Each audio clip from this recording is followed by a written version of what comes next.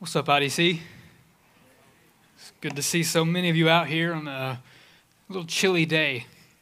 I'm reminded of one time when Billy Graham was preaching at one of his crusades, and it was evening, it was dark, it was cold, much colder than this, and he told the thousands that had come to hear him, he said, I'll be brief, because it doesn't take long to preach the gospel. I think that's true. My name is Daniel, if we haven't met, and I have the joy and the privilege of serving as one of the lay pastors here at Imago Dei. And I want to welcome you today, and if you're watching us online, welcome, and Happy New Year. Welcome to 2021. I feel like we should get t-shirts, right? We survived 2020, though it doesn't feel much different right now. I don't know about you, but I typically don't fool around with New Year resolutions. And I didn't hear a whole lot of New Year resolutions for 2021. I think we learned our lesson in 2020. But I do sometimes like to find, the way off predictions for what life will be like in whatever year it is. And of course, in 2020, no one seriously predicted a global pandemic. Usually, it's the predictions are cars and Mars, right? Well, by this year, by 2020, there'll be flying cars, and we'll probably have put people on Mars. That's pretty. That's common for whatever year you're looking at. But I found one for 2020 that maybe somewhat relates to our text. In 1911, there was a surgeon in England who, in a lecture given at the Royal College of Surgeons, if you can imagine that, in this academic professional lecture predicted that by the year 2020, he said the human foot would become one big toe. He said the useless outer toes will become used less and less so that man might become a one-toed race. It's like, this little piggy went to market. The end. We may still have all of our toes, at least I do, but the reality is 2020 was quite a difficult year.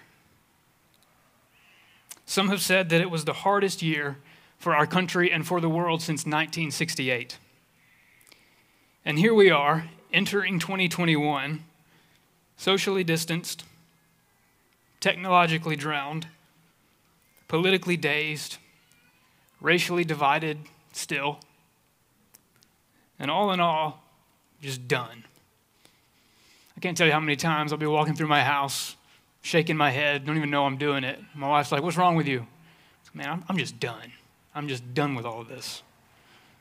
And I'm sure you felt the same way. And I think one of the dangerous effects that this may have had on all of us is how we interact with one another as church members.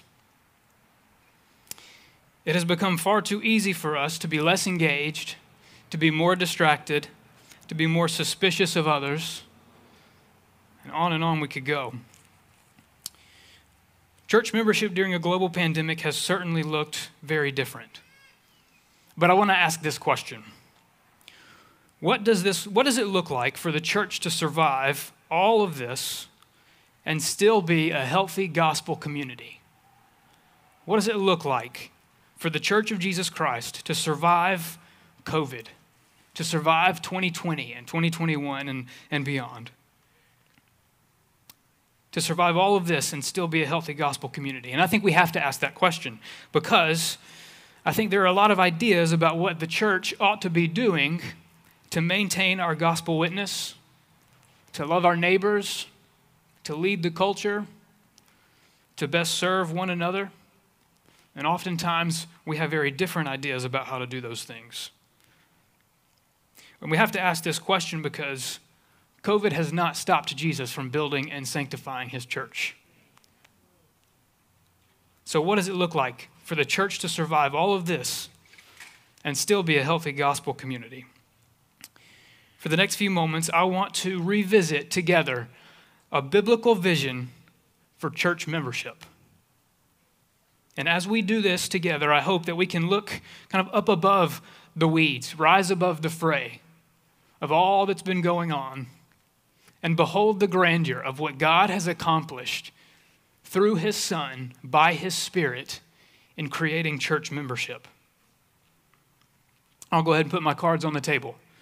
I think what we're going to find is that the Bible describes church membership as a spiritually united, functionally diverse, mutually interdependent body of believers in Jesus Christ. That's a bit of a mouthful. I'll say it again. The Bible describes church membership as a spiritually united, functionally diverse, mutually interdependent body of believers in Jesus Christ. Now, typically what I like to do is I'll take the big idea, right, and then the points of the sermon kind of flesh out each phrase of that big idea. But I'm going to do something a little bit different this morning. I think this is a familiar text, and so let me give you the roadmap for where we're going. The first thing that I want to do from 1 Corinthians 12 is I want us to see and understand the doctrine of church membership. And then, second point, I want to call our attention to two dangers that threaten the biblical vision for church membership. And then thirdly and finally, I want to give us 5 exhortations, 5 duties or delights, if you will, of church membership that come from this specific text. So the doctrine of church membership. Paul says, "For just as the body is one and has many members, and all the members of the body, though many, are one body, so it is with Christ. For in one Spirit we were all baptized into one body, Jews or Greeks, slaves or free, and all were made to drink of one Spirit." And then down in verse 27, "Now you are the body of Christ and individually members of it."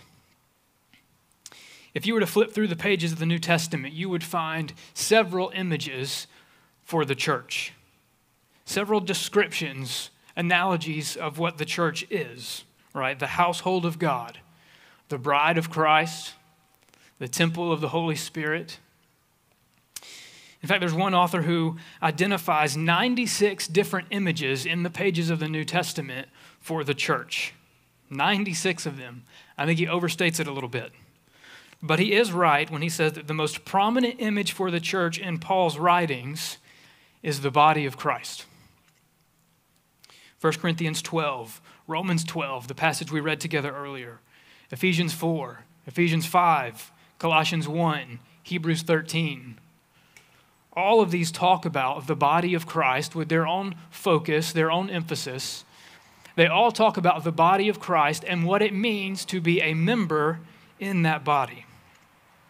So there are a few things that I want us to see and understand about the doctrine of church membership from this passage. First is church membership is in the Bible.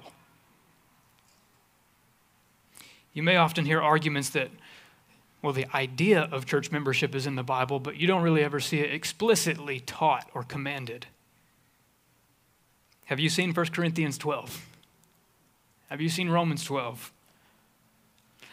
When I say that it's in the Bible, I'm saying more than the idea is in the Bible. I'm saying the very words are in the Bible. And if church membership is in the Bible, then it's God's idea. You know what the Greek word for member really means? Member. But we need to understand what is meant by membership, don't we? Because oftentimes church membership is thought of like it's a country club membership or a gym membership, where you pay your dues and then you get to, get all of the perks. But that is not the biblical vision for church membership. If that were the case, then whenever there's another church that has better perks and requires less of you, you would do what a lot of people do. You would just pick up and move.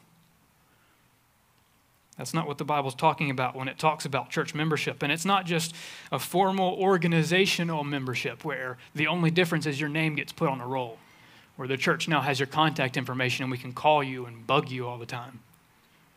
That's not the biblical vision for church membership.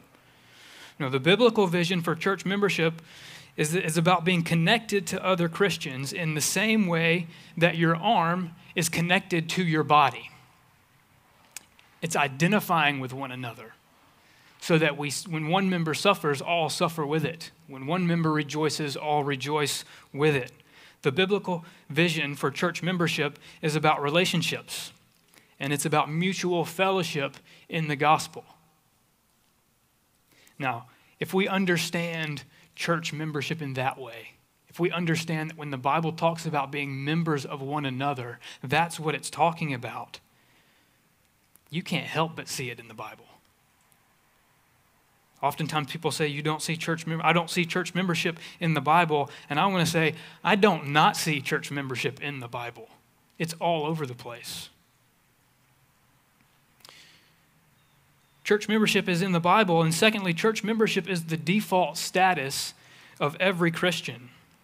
Paul gives us in verse 12 this illustration of the body.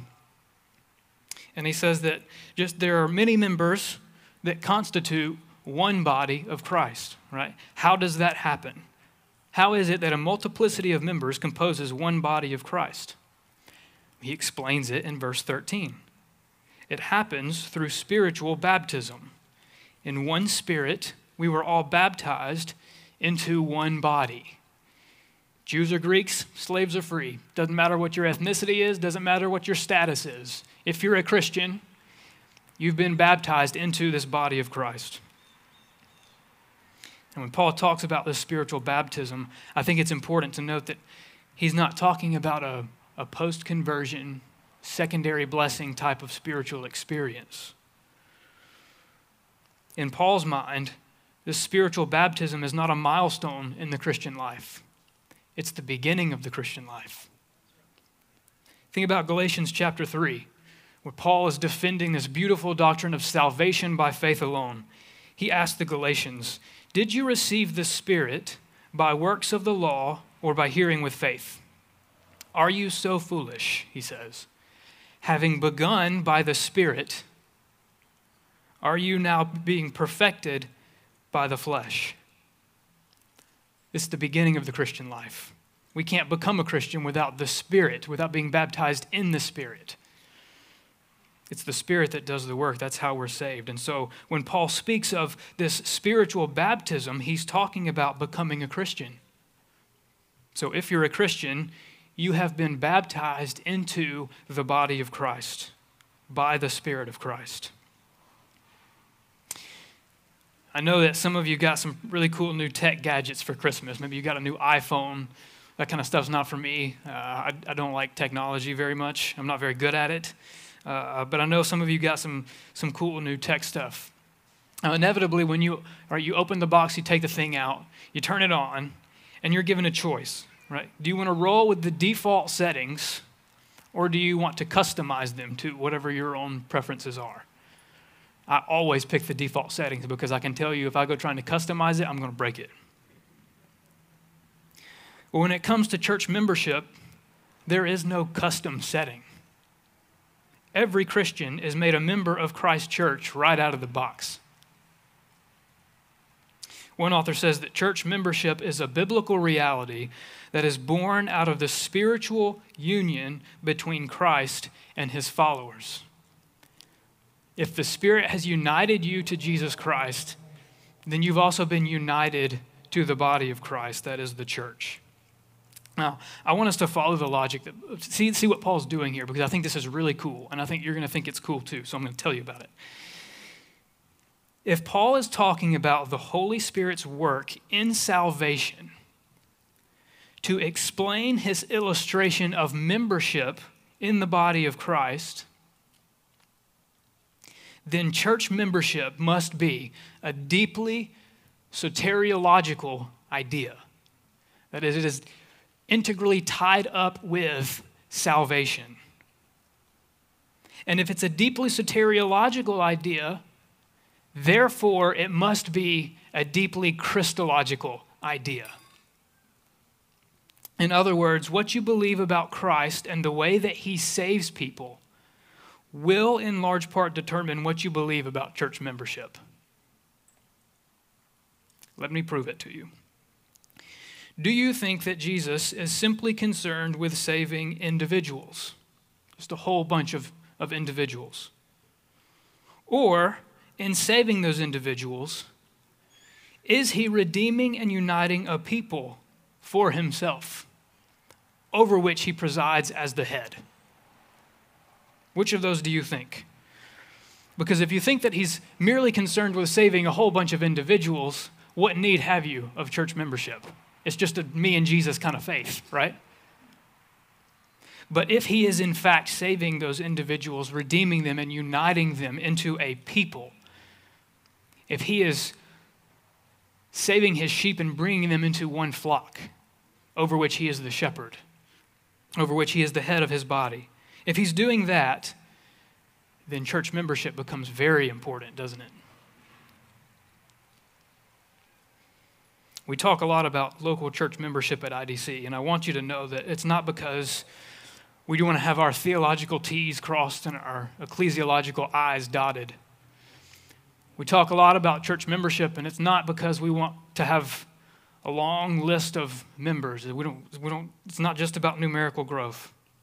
Right? There's no reward in heaven for having a large church membership, a lot of people on the rolls. We talk about church membership because we love Jesus and because Jesus loves his church. So much so that he made church member the default status of every one of his followers. So church membership is in the Bible. It's the default status of every Christian, and church membership is rooted in spiritual unity. Right? The fact that you and I have each been baptized in the same Spirit, that we have been united to the same Christ, that we share one common faith.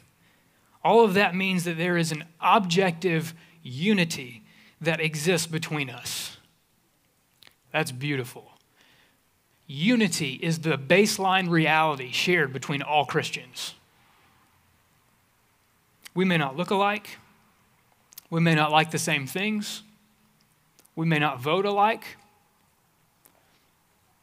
We may even speak a different language. But the baseline reality is we share a common identity in Christ.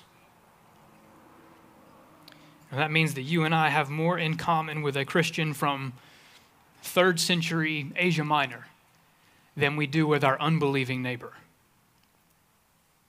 You and I have more in common with a Christian of a different race, different ethnicity, different culture than we do with our unbelieving neighbor who looks like us, eats like us, talks like us. Spiritual unity is more foundational than all of the differences that we have with one another. And our spiritual unity is more foundational than all of the commonalities we share with other people who may not be Christians. That is the nature of the spiritual unity that we share as members of the body of Christ.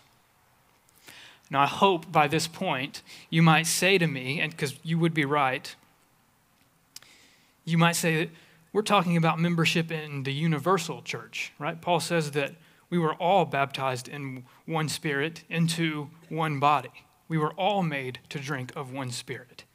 So you're talking about membership in the universal church, right? The church that's composed of Christians of all kinds and in all places at all times throughout history. Yes, that's what we're talking about. Well, then you might say, well, then why do we talk about local church membership so much? Why do I have to join a local church? Isn't it enough for you, if the Bible's talking about the universal church, isn't it enough for you that I'm a member of the universal church? No. That's because membership in a local church is how you express your membership in the universal church. And it's how you enjoy all of the benefits that come with it. Right? When you join a local church, that means there's a specific group of people for me to serve and to be served by. There's a specific group of people who are holding you accountable and who you hold accountable. There's a specific group of people who receive the benefit of your spiritual gifts and vice versa.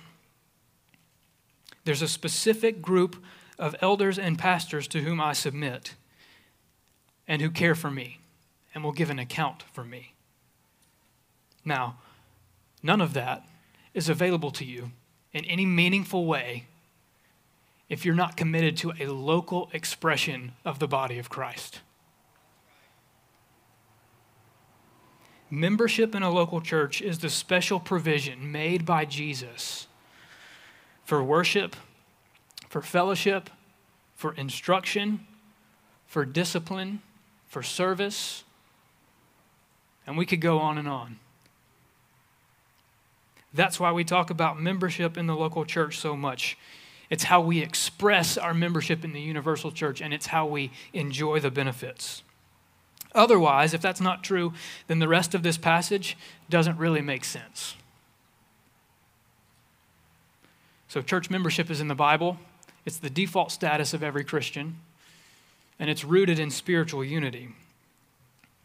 But knowing this, right, knowledge doesn't always lead to faithfulness. Knowing this does not mean that we will automatically be a healthy gospel community. There are two dangers that I want to point out from this text that threaten healthy church membership. So 1 Corinthians, the whole letter, tells us that the body of Christ in Corinth was fractured in a lot of different ways. But in chapters 12 to 14, one of those fractures is with the use of spiritual gifts. Right, so when you become a Christian and you are indwelt by the Holy Spirit, you're united to Christ, the Holy Spirit equips and enables you in a particular way to function in the body of Christ for the common good. And there are a variety of ways that the Holy Spirit gifts us to do that. In chapter 12, in verses 4 through 7, Paul reminds the Corinthians that there are varieties of gifts, but the same Spirit. And there are varieties of service, but the same Lord. And there are varieties of activities, but it's the same God who empowers them all in everyone. To each is given the manifestation of the Spirit for the common good. Right now, the church in Corinth was behaving as though there were a hierarchy of spiritual gifts. Right, so in their minds, there was the surprise Lexus in the driveway with the bow on it, spiritual gifts, and then there was the Jelly of the Month Club, spiritual gifts. Right? The gift that keeps on giving the whole year round. But because in their minds there was a hierarchy of spiritual gifts, there was then a hierarchy of those who manifested the right gifts.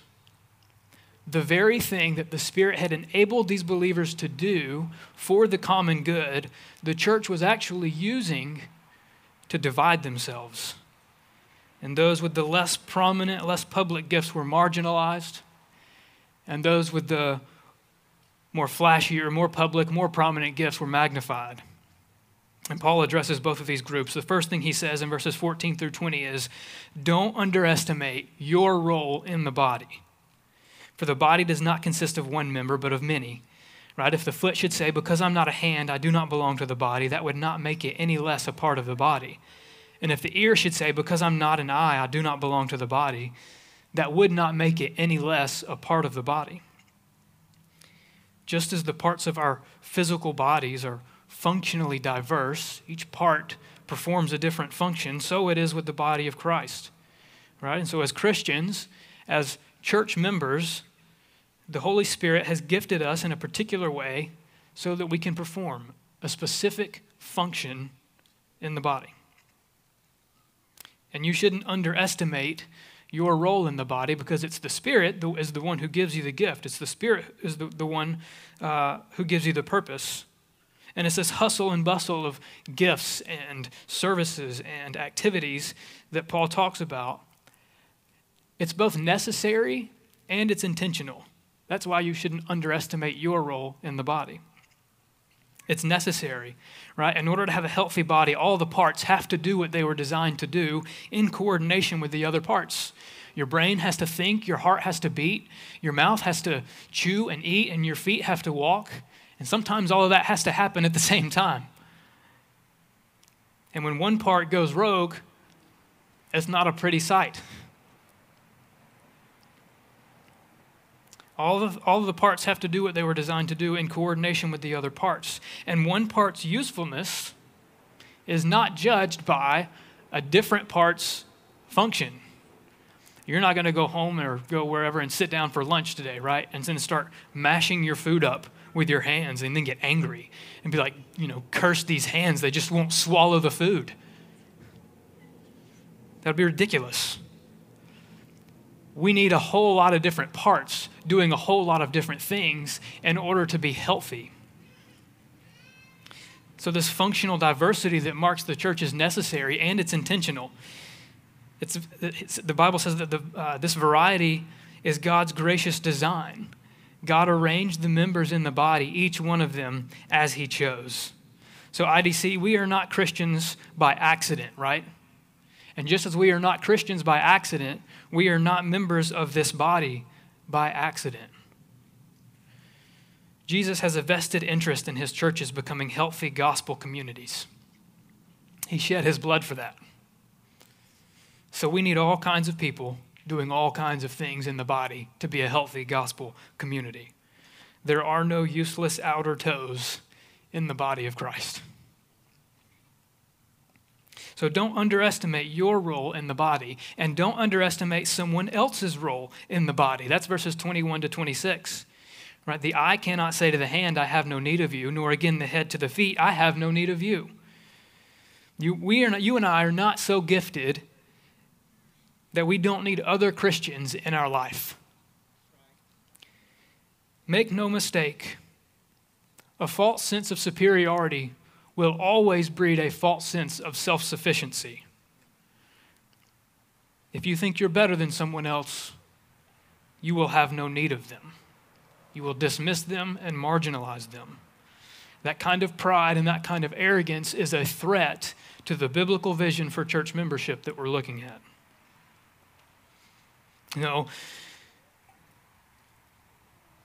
Paul continues on. He says, on the contrary, the parts of the body that seem to be weaker, he says, those are indispensable. So just as our physical bodies, right, the parts that are weaker, the parts that are less honorable, we take greater care. We show more modesty, as if we have good sense. And so it is with the body of Christ. The parts that seem less honorable, we show greater honor. Those with the more prominent gifts are to show honor to those with the less prominent gifts, because that's exactly what God has done. God has so composed the body, giving greater honor to the part that lacked it, that there may be no division in the body, but that the members may have the same care for one another. How do we do that? The kind of protection, the kind of modesty that we show our physical bodies, what's the parallel? How do we do that now in the body of Christ? It's not very profound. It's actually pretty simple, but it may not be easy. Be humble. Do not think of yourself more highly than you ought to. Be humble and take initiative. Be attentive to the needs of others without favoritism. Consider the needs of others as more important than your own. And lower the threshold of your own inconvenience so that you can serve other people. Too many people are not willing to be inconvenienced in order to serve a brother or sister in Christ. That is a threat to a healthy, functioning gospel community. If one member suffers, all suffer together. If one member is honored, all rejoice together. I know this is a passage that is written to Christians. It's written to believers. It's written to church members. And so naturally the sermon is crafted for church members and for Christians. But I do want to offer a word to non-Christians. If you're here today and you're not a Christian, if you're listening online and you have not repented and believed in Jesus Christ, I want you to know that this is the biblical vision for what the church ought to be. We don't always live up to it. We are still not perfect, but Jesus is. Do not hear me say that we are drawing you into this fellowship for salvation. We cannot save you, but Jesus can. I hope that by talking about church membership, I can point you to the head of the church, Jesus Christ. When Jesus died on the cross and rose from the dead, he was securing redemption and forgiveness of sins for you. And he was creating a people for you to belong to if you would repent and believe that Jesus is who he says he is and that he's done what he said he would do. If you find yourself wandering through life feeling aimless and alone, that is a symptom of sin and brokenness. Jesus has already solved those problems. He can give you purpose and a people. So, brothers and sisters, I know, Faith Family, we would say amen to that. Let me give you, thirdly, 5 duties of church membership, or 5 delights of church membership. Now, walk with me here. This is in summary. We're almost done. I know it's getting cold, and I know when one member suffers, the whole body suffers. Right? Your feet get cold and your whole body shivers. I'm there with you. 5 duties of church membership. Now I've got an acronym. COVID. But in order to make it work, we've got to take these 5 things and go backwards through the text that we just looked at. Okay? So verse 26, the letter C, cultivate empathy. When one member suffers, all suffer with it. Weep with those who weep. Rejoice with those who rejoice. These are signs of Christian maturity. Pursue this. Cultivate empathy. Verses 24 and 25. Outdo one another in showing honor. Don't seek honor for yourself. Don't be concerned with promoting yourself. Rather, make it your aim to honor and bless others. V, verses 21 to 24. Value every member. Be grateful for your fellow members of this church. God has specifically placed them in your life to do you good and for you to do them good. Value every member. Verses 14 through 20, implement your gifts. Right? The Holy Spirit has given every single Christian particular gifts for the common good. So whatever your gift is, use it. If you don't know what your gift is, plug in and serve. You'll figure it out. People will tell you, you're gifted at that, or you're not so gifted at that. Implement your gifts and thank God that he has designed you in a particular way at this particular time to build up this particular body of Christ. Finally, D, in verses 12 to 13, devote yourself to unity. Unity is not something that we create or that we achieve, is it? It is accomplished by the Holy Spirit through the work of Jesus Christ. In Life Together, Dietrich Bonhoeffer says that Christian unity is not an ideal which we must realize. It is rather a reality created by God in which we may participate. So devote yourself to unity, because if we're not careful, we can crush and mangle our unity. We don't create it, but it can come pretty well near be destroyed if we're not careful. Just look at the church in Corinth. Devote yourself to maintaining our unity for the sake of the name of Jesus. I got sick and tired of hearing the word COVID. So I wanted to give you an acronym. So next time you hear the word COVID, think, I know how to be a good church member. Brothers and sisters, faith family, church members, let's pursue this biblical vision of church membership in 2021 and beyond, shall we? Let's pray together. Father, we love you. We know that you love us because you sent your Son to die on the cross for us. We confess we do not deserve your grace, but you are compassionate and gracious, slow to anger and abounding in steadfast love. We thank you that you have baptized us in the Spirit into one body where we get to experience all of the benefits of what it means to be a follower of Christ with one another. We ask for your help as we pursue the biblical vision for church membership, as our desire is to be a healthy, functioning gospel community. Lord, we ask for your help. We know that's what you want as well.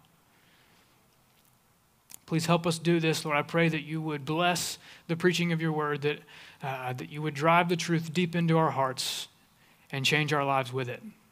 It's in Christ's name we pray. Amen.